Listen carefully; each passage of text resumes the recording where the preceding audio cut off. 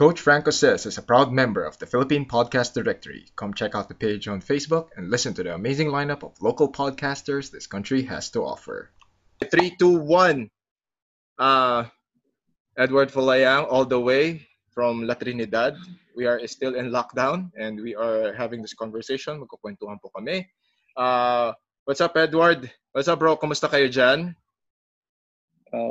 Hello, Franco. All is well naman dito sa Baguio. So far, maganda naman yung takbo ng sitwasyon kahit syempre aminin natin na nahihirapan ang bawat isa sa adjustment dahil panibagong adjustment parang limited talaga yung movement. So mahirap.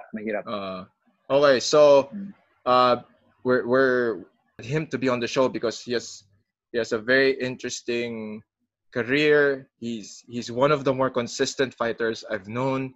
He's one of the more persistent fighters I've known.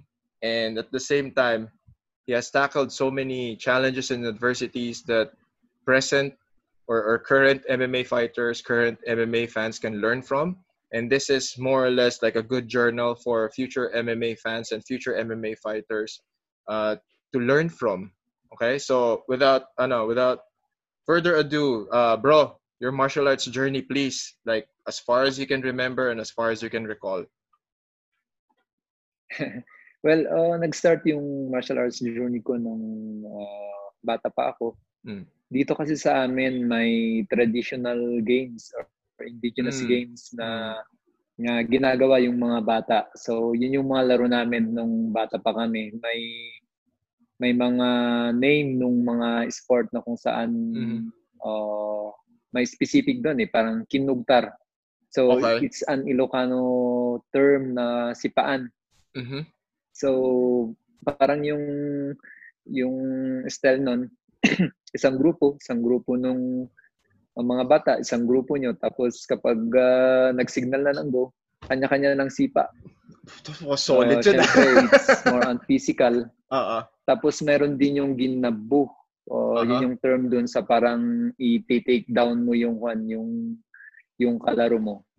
Siyempre, may physical. Minsan, may mga uuwi na umiiyak. Pero kinabukasan, laro ulit. Ganun. So, yun yung mga as far as I remember, yun yung mga laro na ginagawa namin since we are young.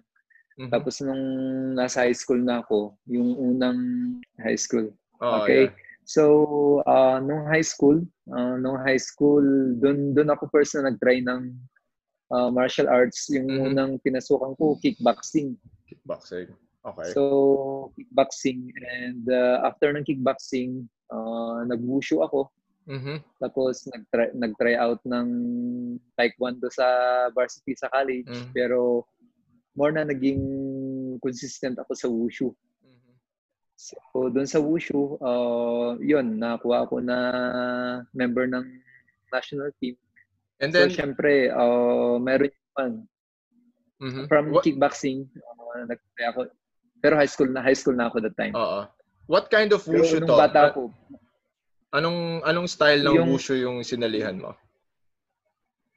Yung sanda o wushu sanda. Yan. Okay. Sanda yung combat sambo siya. Combat sambo. Combat wushu siya. Wushu. So naging member ako ng national team 2001. Tapos nasa critical decision ako that time kung kasi nasa college na kasi ako. It's either ipagpapatuloy ko yung pag-aaral or paglalaro. Pero pinili ko yung paglalaro kasi syempre nasa critical situation din kami. Mahirap yung sitwasyon. And sinabi ko sa sarili ko, di ba yung pag-aaral, matatapos ko din naman yan. Yep. Pero ito habang bata pa, tapos habang ini-enjoy naman, kasi it's a very rare opportunity din naman, di ba, na mapili ka bilang isang member ng national team. That's true. So, yun. naglaro ako sa SEA Games 2001 together with Coach Mark kasi kami yung unang mag-teammate nag-gold siya yun yung first na gold medal niya. And sa akin wala akong nakuha. So yun, bumalik ulit tapos nag-training ulit. Tinuloy-tuloy ko na. Okay. So almost 11 years ko yata nasa national team. Wow, good stint yun 11 years. Good stint yun. Halos 11 years. Pero nung 2007 kasi parang nasa 7-year akong nasa national team. Yung 2007 yun na yung nung naglaro ako ng URCC. So, binabalance ko na yung nasa national team ako tapos naglalaro ako ng professional. Kasi actually yung plan ko that time parang magiging part ng journey ko yung syempre medyo magulo yung federation namin that time. Hindi kami nabigyan yata ng budget para mag-training sa China. Yep. So, yung naging option ko, maglalaro ako ng professional para mayroon akong exposure or mayroon akong parang sparring kumbaga. May exposure ka, di ba? Pero syempre, although halos magkaparehas naman yung setup pa, so marami din adjustment on my part kasi may ground siya, may grappling, may submission, grappling. Yep. So, yun yung mga part na kailangan kong i-adjust yung sarili ko. So, yun yung parang start ng journey ko na pumunta dito sa mundo ng mixed martial arts. Kasi nakita ko na rin na after mo sa national teams, usually it's either magko-coach ka or ano pa yung iba, hindi na nag-coach, 360 degrees yung na nag-change sila ng career sa akin naman gusto natin yung martial arts, gusto natin yung ginagawa natin. So pinagpatuloy ko pa rin. So after ko sa national team, direct na pumunta na ako sa professional. So 2007, nag-retire na ako ng 2011. So, last na SEA Games ko sa Indonesia. And after that, ito na. May mga ups and down tayo dito sa paglalaro natin. Pero, yun naman yung nagbibigay ng joy at saka spices sa buhay di ba? Hindi man, gaya ng sabi mo kanina, hindi naman palaging nananalo. Pero more kasi minsan mas marami tayong natutunan sa pagkatalo. Yep. That is totally true. Amin natin lahat naman tayo gusto nating palaging nananalo. Pero yun nga, meron yung mga athlete, meron yung mga opponent natin, may mga athlete, lahat naman tayo athlete na talagang based on the narrative, yun yung talagang natural progression. It's either you go pro or as you said 360. From a national athlete, you become a national coach. So at least, maganda yung transition mo, it was more or less, it was a good gamble. It was a leap of faith na wala, di ba? Tsaka ito lang din yun might as well do it. Di ba? Might as well do it. Especially, lalong-lalo na sa pro ranks. I mean, from the amateurs or the national team, allowance ka lang doon. At least, mas malaki ang value mo or mas malaki yung income mo pag nag-professional ka. And lalong-lalo na kung you become successful. So, before we progress, balik tayo dun sa for those who don't know, how is being a national athlete in Wushu? Like, what is the training regimen? Ano ba yung calendar nyo? Saan ka nakapag-compete because of being with the national Wushu team? Nung nasa national Wushu team ako, ang maganda doon, yung parang ginagawa niyo talagang devoted kayo sa training So, training kayo ng umaga and then training kayo ng afternoon or minsan gabi. So, syempre, yung kung paano mo i-balance yung pag-iinsayo mo kapag wala ka na sa national team, at least andyan na Pwede ka nang mag-decide nung sarili mong program. Although parang yung adjustment ba mas madali. Syempre nung nasa national team kami, marami na ring mga country na kung saan nakapag-compete tayo. Pero more sa Asia, mayroon din naman sa Canada pero hindi natuloy, and Turkey. Yun yung mga areas na usually dito sa dito sa Asia eh. Kasi syempre yung birthplace nung sports sa China. Yep. Sa China. Pero yun lang, syempre wala kaming corona, di ba? Pero sa China nag-start yung sport, and karamihan na pinag-stage yan nung mga event. It's either dito sa Southeast Asia. Southeast Asia, minsan Korea, Japan hindi masyado. Pero kapag yung mga malalaking event, halimbawa ng World Cup ganun, sa China nahi-held. So marami ding mga invitationals, pero syempre kapag nasa national team ka kasi, yung talagang parang mas ino-honor talaga diyan na may incentives ka kapag nanalo ka is SEA Games, Southeast Asian Games, Asian Games, at saka Olympics. Yep. So, yun, mahirap din yung buhay ng isang national team. Lalo na kapag hindi ka nagko-compete, di ba? Kasi kapag nag-training ka ng ilang years and then allowance basis. Yep. Tapos kapag wala kang nakuhang medal, kasi yung incentives mo medal based nakabase doon. Oo, nakabase sa medal. Yep. So yun ang magiging challenges sa'yo kasi sabihin mo sa 20 na atleta, hindi naman sila lahat magko-compete eh. That is true. So alam mo yun, grateful din talaga ako na siyempre even though individual yung game, you always need people eh. You always need people to succeed. Totoo yan. That is true. And, that is very true. Very grateful ako dun sa mga ka-teammates ko syempre, sa coaches ko. Kasi andun sila sa lahat, sa achievement mo, achievement yung lahat eh. Kasi syempre hindi lang naman ikaw yung naghirap. Mayroon din yung sacrifices din ng iba para maabot mo yung naabot mo. So, yun yung life ko sa national team. Syempre, maraming challenges pero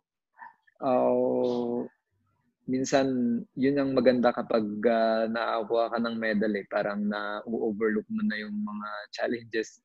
So, parang yun yung actually nagbibigay ng icing doon sa cake. Yes. Diba? Tsaka kasi yun yung journey ko sa wushu. Kasi ako, the reason why I asked that is I always point this out whenever I have discussions with people na parang sabi nila like lakay is this, lakay is that. Sabi ko you have to understand na they have the training that they have, yung mga pinagdaanan nila, it's not just the training, it's not just the regimen, it's not just the coaching. If you look at the portfolio ng mga wushu MMA fighters, they've competed abroad. So pag nakapag-compete ka abroad, meron kang exposure sa mga iba't ibang styles ng laban, na may exposure ka sa iba't ibang style ng mga tao. So now, pag lumaban ka ngayon, like for example, ikaw, you don't just fight here in the Philippines, you fight in other countries, di ba? Dala-dala mo yung experience na yon. So this is something na maganda yung sinabi mong story na maraming ang sakripisyo, pero dahil nga kailangan mo siyang gawin at pinaka-importante, gusto mo siyang gawin, di ba? Nakarating ka sa iba't ibang bansa. So ngayon, dala-dala mo yung experience na yon from the wushu days to your professional MMA career. Di ba? I mean, hindi ka basta-basta matatakot na okay, nasa ibang bansa ako, dito ako lalaban. Di ba? So, at least yung adjustment mo sa tama yun. Di ba? So, adjustment and experience. And then from there, of course, transition from I mean, nagulat ako doon kasi tama yung timeline mo 2007 ka nga nag-URCC noon eh. Parang yun yung sabay ba kayo ni Honorio nun? Parang sabay kami ni Kevin. Galingon. Yeah. Ni Kevin. Kevin, yun yung mga first wave eh. Kao, Kevin, Doc Yogen, tama ba? Oh, Doc Yogen. Oo. So that was si Doc Yogen. That was the first wave of lakay MMA fighters into the professional scene. And then yun, definitely nag-iba yung landscape. Kasi now people see the difference between a regular person who just trains and someone who has a different work ethic. So now let's go to that part of martial arts. So you're training, so how do you approach training? Anong training mo pag off-season? Ano ang training mo pag... Sige, dun muna tayo sa off-season. So how do you maintain...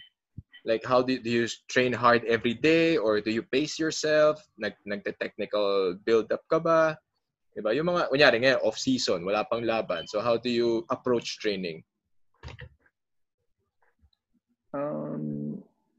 Sa ngayon sa off-season, syempre more na drills. Repetition. Parang yung kailangan isanay mo pa rin yung sarili mo kasi na gumagalaw eh. So, iniiwasan mo yung parang masanay yung sarili mo na walang ginagawa. Parang ganun. Teka lang, I'm gonna cut you off. Teka lang. Tayo, Edward. Narinig niyo po yan, ha? During off-season, you drill. You do your repetitions. Ako, sorry kasi wala akong, I will keep saying this. This is what I tell yung mga bagong MMA fighters. Pag off-season, huwag kayo magbakasyon. Pag off-season, mag-train pa rin kayo. Di ba? So, ayan. Edward Folayang na mismo nagsabi. Okay? So, again, sorry. Go. Continue. Kasi, importante yun eh. So, syempre, alam mo yung mahirap kasi yung parang kasi as professional na kami.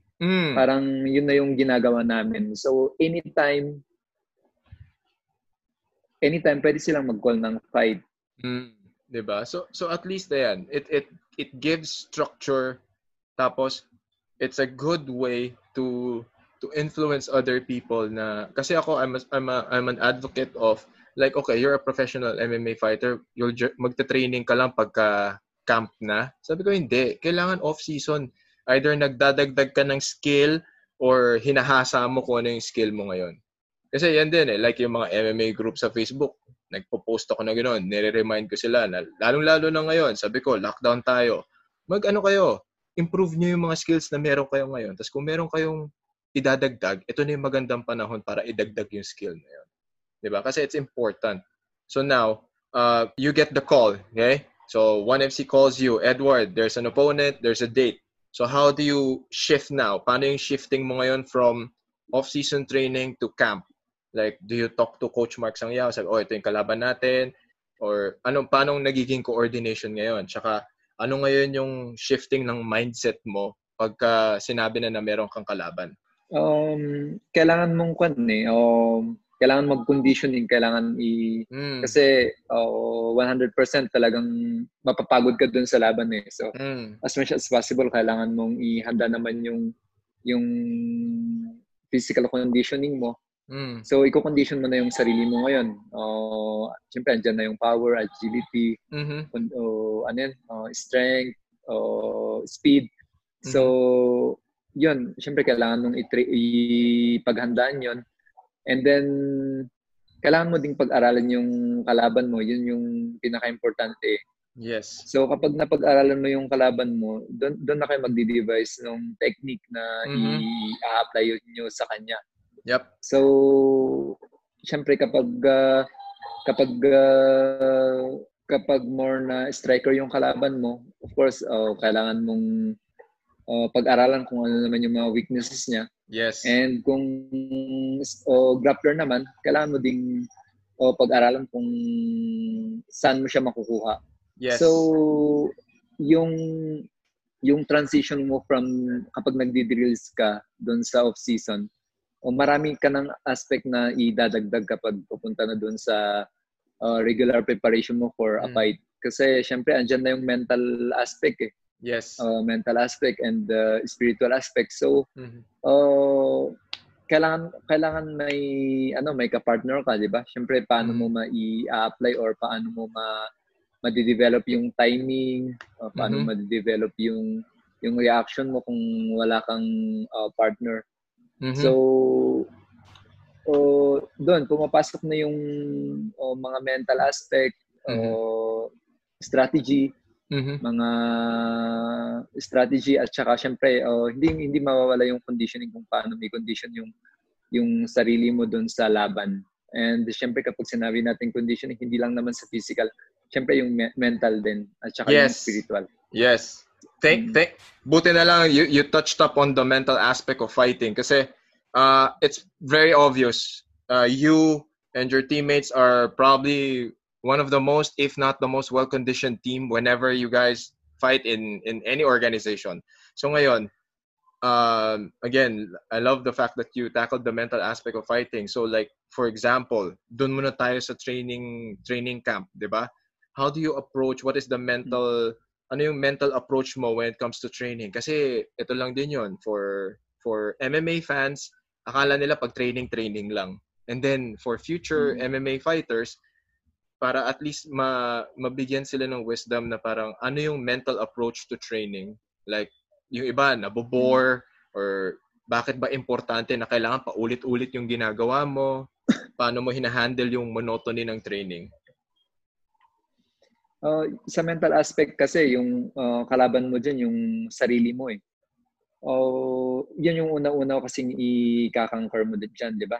Syempre, kapag nabore ka na doon sa isang bagay na hindi mo pa masyadong nakabisado or hindi ka pa masyadong magaling, mahirapan yung adjustment mo sa laban. So, doon sa mental aspect, doon sa intensity din lang training eh. Syempre, kapag paisi-isi lang kasi yung training, lahat tayo kakayanan natin yan. Pero yung kailangan i-devote mo yung sarili mo on the thing that you are doing. Syempre kailangan alam mo yung purpose mo. Syempre kung talagang gusto mo namang manalo, kailangan i-conquer mo yung sarili mo, 'di ba? Kung may hirap yung pinapagawa ni coach, kailangan tapusin mo eh. So doon sa mental aspect, andyan na rin yung obedience mo diyan eh. Yung at saka yung faith mo na yung ginagawa mo, it will lead you to your victory, as long as na it is proper naman, it is proper and smart way yung approach. So doon sa mental aspect, more na yung kinakalaban mo yung sarili mo, syempre andyan na yung boredom eh. Totoo yan. Nabuboring ka, bakit siyempre minsan sa atin, naging atleta ka, meron yung time na i-question mo, bakit mo ito ginagawa, di ba? Bakit mo ito ginagawa? Pero yun nga, kailangan i-motivate pa rin yung sarili mo na I need to do this kasi hindi lang, kasi nag-sign ako ng contract. Hindi lang naman yun eh. Kasi kung yun lang, siyempre kahit hindi ka na mag-training, di ba? Punta ka na lang dun sa laban para magkapera. Pero no. You are thinking more of siguro many aspect. Gusto mong maging maganda yung performance na may bibigay mo, gusto mong manalo, gusto mong andyan naman na lahat eh.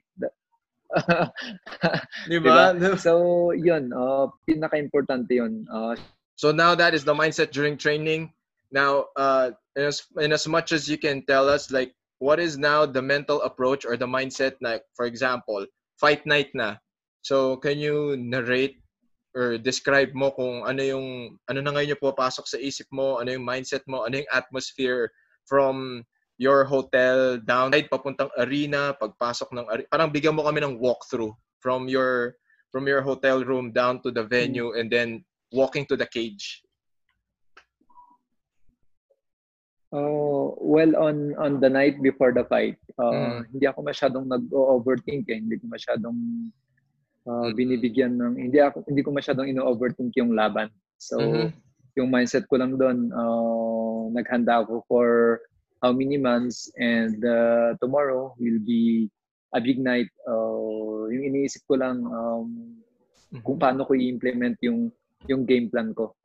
And syempre prayer na para mas maging kalmado yung sarili mo na for how many weeks and months you have prepared for.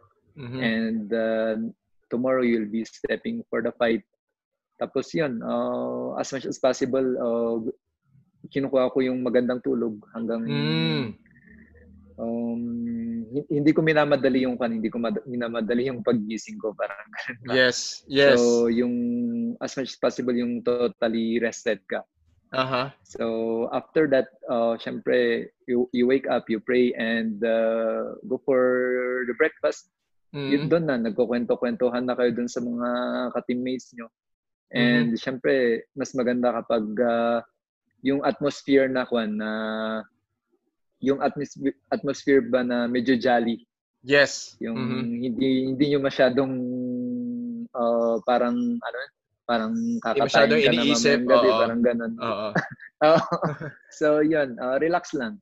Relax yung atmosphere. So and then syempre yan na after nung breakfast, lunch, and yun na parang nagiging na yan parang nagiging nag-build up na ba? Parang nagbe-build up na. So you calm yourself as much as possible. Kinakalm ko pa rin yung sarili ko, and yun na doon ko na parang inihahanda mo na talaga yung sarili mo, yung mindset mo doon sa laban, doon sa mga crowd na nag-cheer, and kapag andyan na yung call time, yun na. You come together with your team and you pray. And after that, you encourage everyone na kaya natin to. We can be able to do this. And doon, makikita mo na magiging seryoso na yung pag nasa sasakyan na kayo. Kasi siyempre yung mga kasama mo, may kanya-kanya na rin silang iniisip. Yep. And kapag nasa arena na kayo, yun na. Doon mo na talaga ma-feel yung pinaghandaan mo for the whole duration of the camp. Ito na yung big night, and I need to perform well. So yun, parang when you reach the venue, are you the type sa venue? Okay, so are you the type of fighter na doon ka lang sa dugout, or gusto mo medyo naglalakad-lakad ka sa paligid? Kasi may mga ganun di ba? Yung ibang fighters pagdating sa dugout, doon na lang sila. Steady na sila doon. Yung iba, dahil anxious sila or hindi lang sila sanay na nasa loob ng dugout, ginagawa nila, naglalakad sila around the venue, 'di ba? Just para lang pantanggal ng kaba. So, ikaw, anong ginagawa mo? Usually kapag naka-stay lang kasi kami, kasi syempre, usually kapag nasa venue na may mga rules na kailangan nang i-follow. So, yun, andun na kami sa may locker, and pinapanood namin kung ano yung mga, syempre nakikita naman na kapag anong nasa labas So, yun, as much as possible, yun lang, i-set mo lang yung otak mo dun sa laban. Yes, okay. Yun na yun. Kasi, ito yun the reason why I ask those questions is so that I see a lot of fighters do this, and I hope they learn from your experience and what you're saying. Kasi, syempre, iba't ibang pagdi-deal ng tao yan. Pero, yun nga a lot of people prepare a lot in the gym, pero they don't do the things na, for example, lahat ng minention mong ginagawa mo, maraming hindi gumagawa nun. So ngayon, pagdating nila sa venue, nagugulat sila bigla. Shit, ang dami palang tao. Shit, ang lakas pala ng ilaw. Grabe, ang dami palang tao backstage. Parang na-overwhelm sila. Marami akong nakikitang ganun as a referee. So parang sabi ko, okay, ito yung cool, yun yung medyo pwede nang idagdag ng mga tao ngayon, lalong-lalo na yung mga gusto magsimula, na idagdag nila sa training nila yun. That you have, like everything you just narrated, na when you get up in the morning, you eat breakfast, and then you're not thinking about the fight. You're not thinking about it too much. And then, maganda yung support system mo, dun mo rin pinaparealize ngayon na importante yung teammates mo, importante yung coaching staff mo. And then leading to the venue and to the fight, doon nagbe-build up yung emotion, pero kailangan mo pa rin i-handle yun ng maayos. 'Di ba? Kasi lahat yan makaka-apekto sa performance mo eh. 'Di ba? Preparation day. Diba? It's still part of the preparation. It's actually a very important aspect of preparation. And then in terms of another important component of your training camp na sinasabi mo, like now, can you please just tell us na how important is it to have very good training partners and supportive teammates? Napaka-importante na magkaroon ka ng supportive teammates and supportive coach kasi mas maraming ideas ang maiko-collect mo eh. Yep. Mas maraming ideas coming from your teammates and of course, syempre mas maipaparamdam sa iyo kung ano yung mararanasan mo dun sa laban. And yun naman ang silbi ng training eh. Kung hindi mo mararamdaman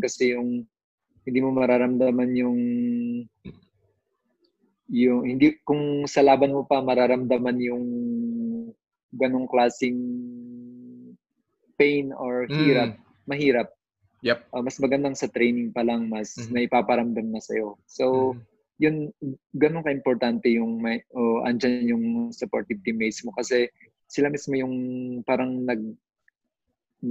nagbibigay ng pakiramdam nung pupuntahan mo.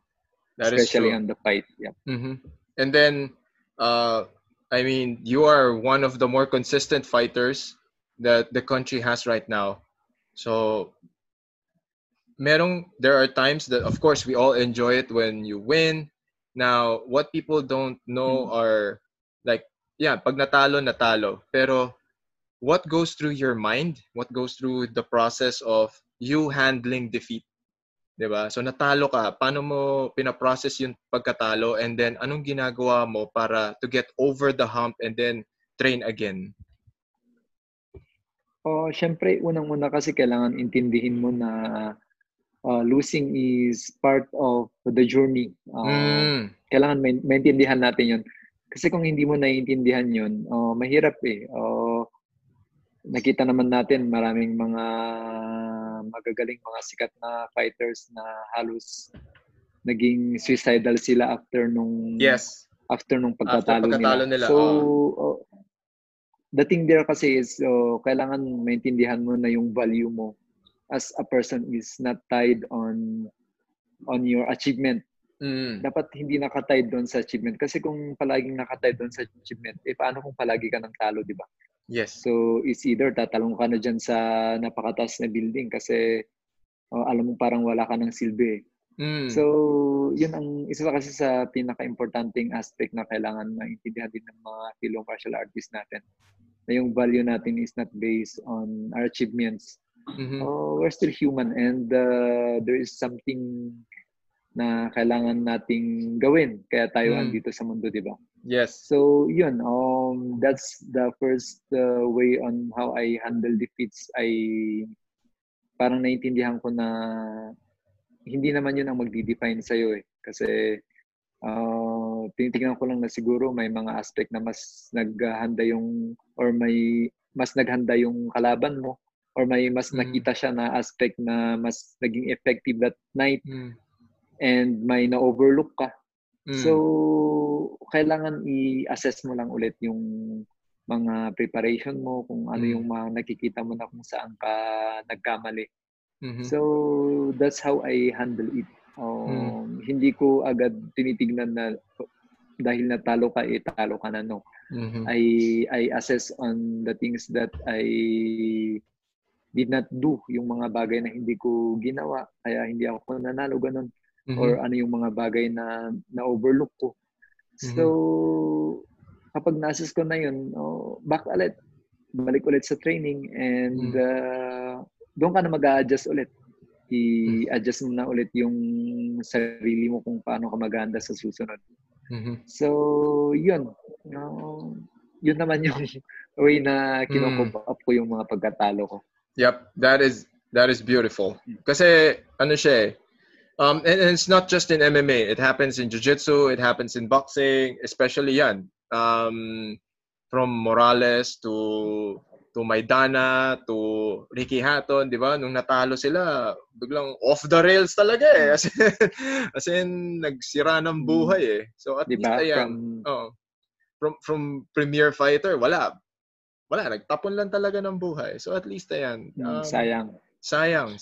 So at least these are good and valuable points that people can learn from, like whoever's going to listen and watch this podcast episode. So like now, you are fighting, but at the same time, there are a lot of up and coming Lakay fighters who want to enter the realm of MMA. So hindi mo maiiwasan yan, for sure, na you're starting to guide and provide advice and provide guidance to the younger generation or the new batch. So how, like, in general, like what are the things that people have to do? Ano ba yung mga importanteng bagay na dapat gawin ng kahit na sinong MMA fighter?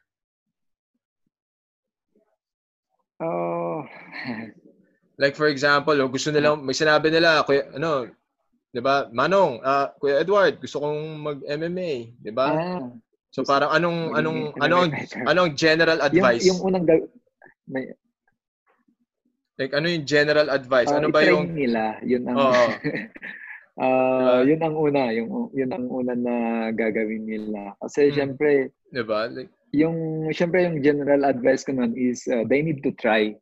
Yes. They will look up for a martial arts school na kung saan doon nila i-try yung martial arts. Kasi syempre, sa atin, nasanay na tayo sa panahon na kung saan instant lahat eh. Yes. Gusto mong kumain, magluto ka lang ng instant noodles, 3 minutes, may pagkain ka na.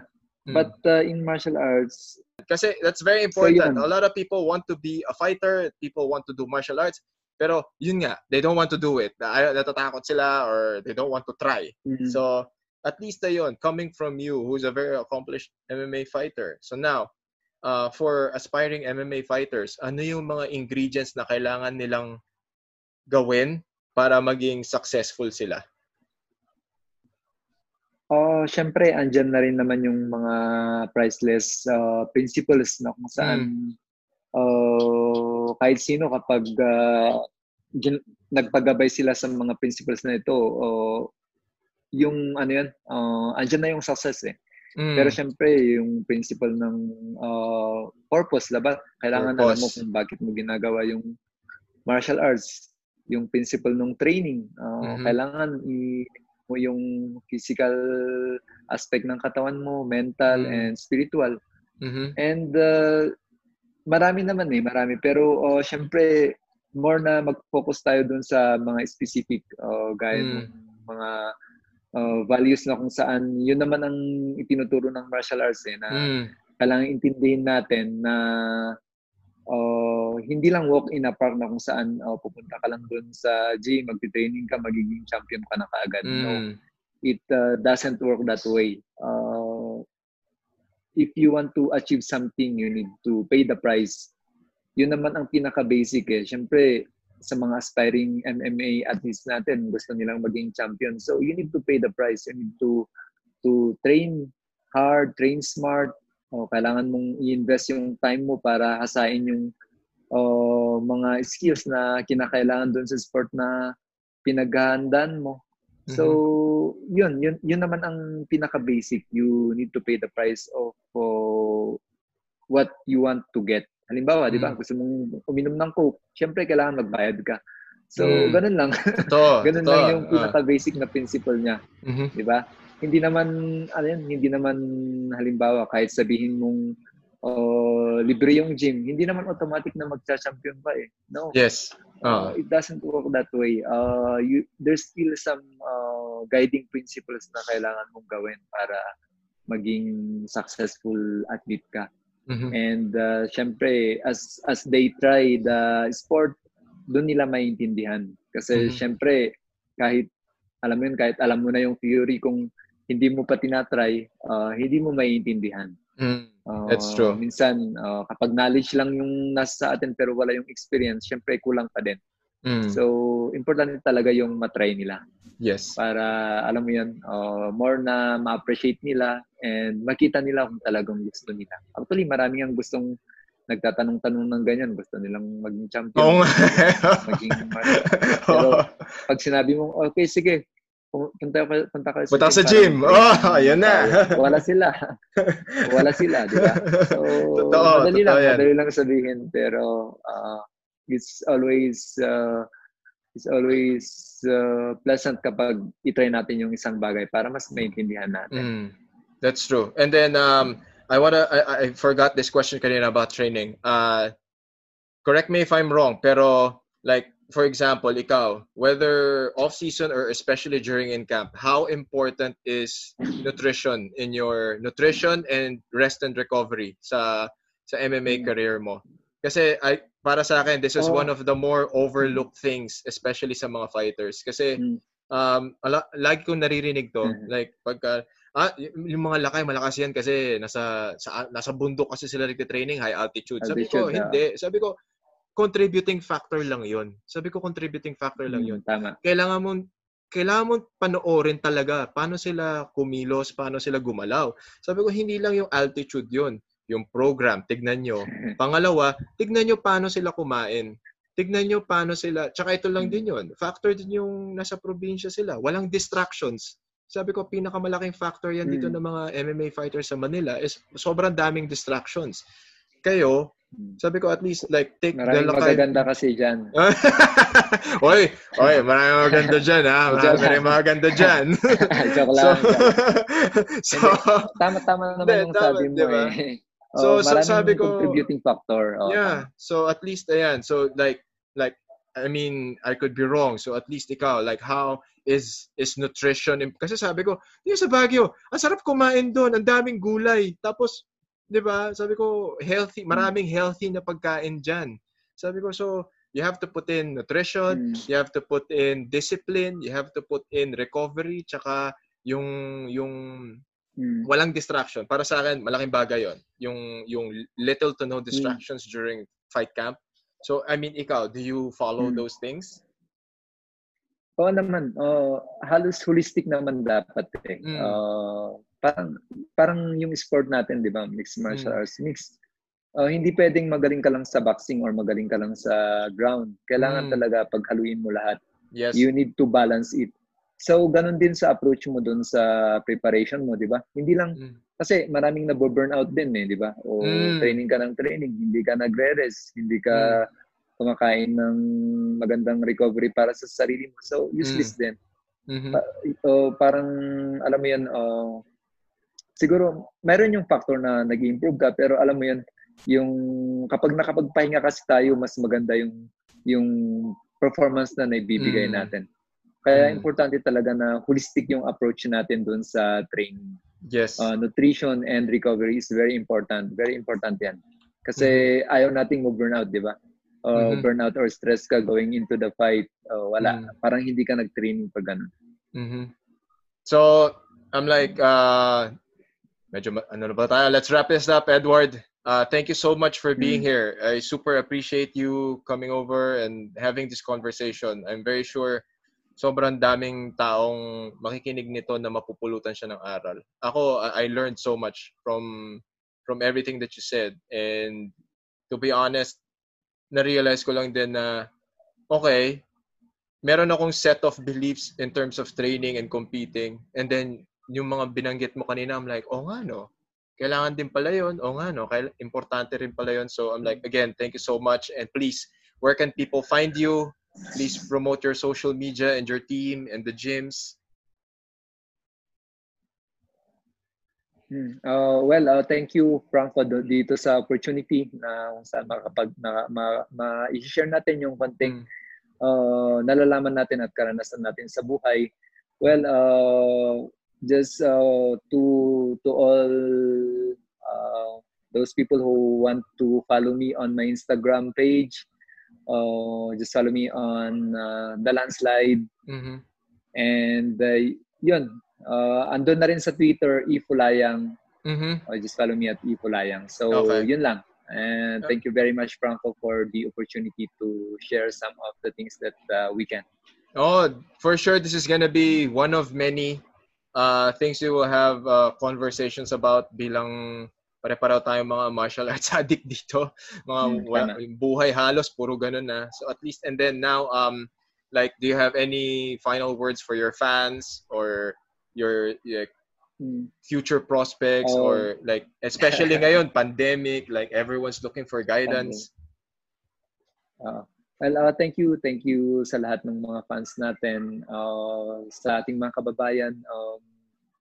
Well, let's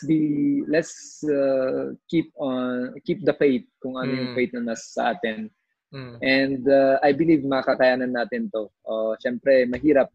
Madaling sabihin na makakayanan natin to. Although, syempre, hindi natin alam ang sitwasyon ng bawat isa. Pero, don't give up. Yun lang masasabi ko.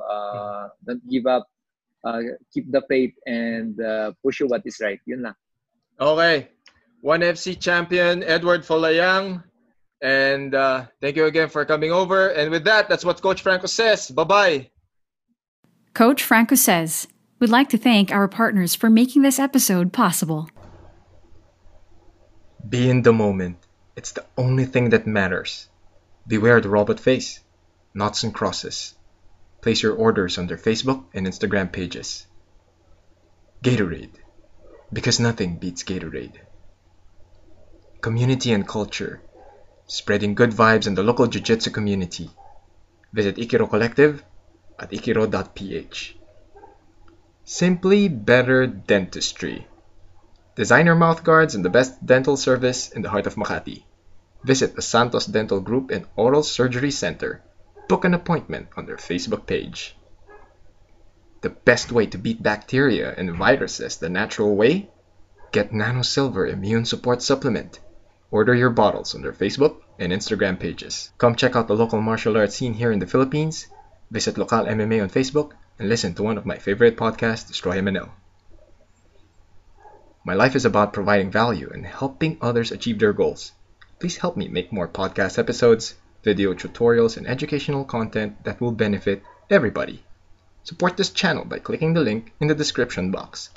Thank you for your support, and I will keep making content that matters. So that's it, everyone. I hope you enjoyed watching this episode as much as I enjoyed making it. Edward is one of my heroes, and it was a blast talking to him. So that's it. Bye-bye for now.